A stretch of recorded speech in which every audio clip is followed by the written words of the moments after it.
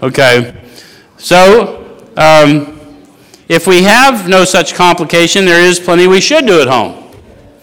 Sometimes we hear an alcoholic say the only thing he needs to do is keep sober. How many of you have heard that? Like a lot, right? Does that make any sense in light of your experience? If all I needed to do was stay sober, why didn't I do that all those years ago before I ruined all those relationships, lost those businesses, torched the house? It makes no sense, does it?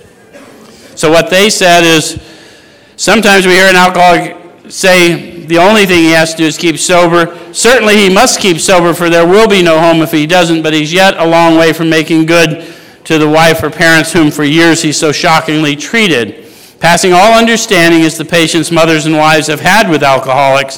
Had this not been so, many of us would have had no homes today, would perhaps be dead. Do we not owe our lives, quite possibly, to some people who kept supporting us in spite of all the evidence we were never going to change? Even people that came and visited us in situations that we didn't even know. They just showed us kindness when no one in the world wanted anything to do with us. Yes?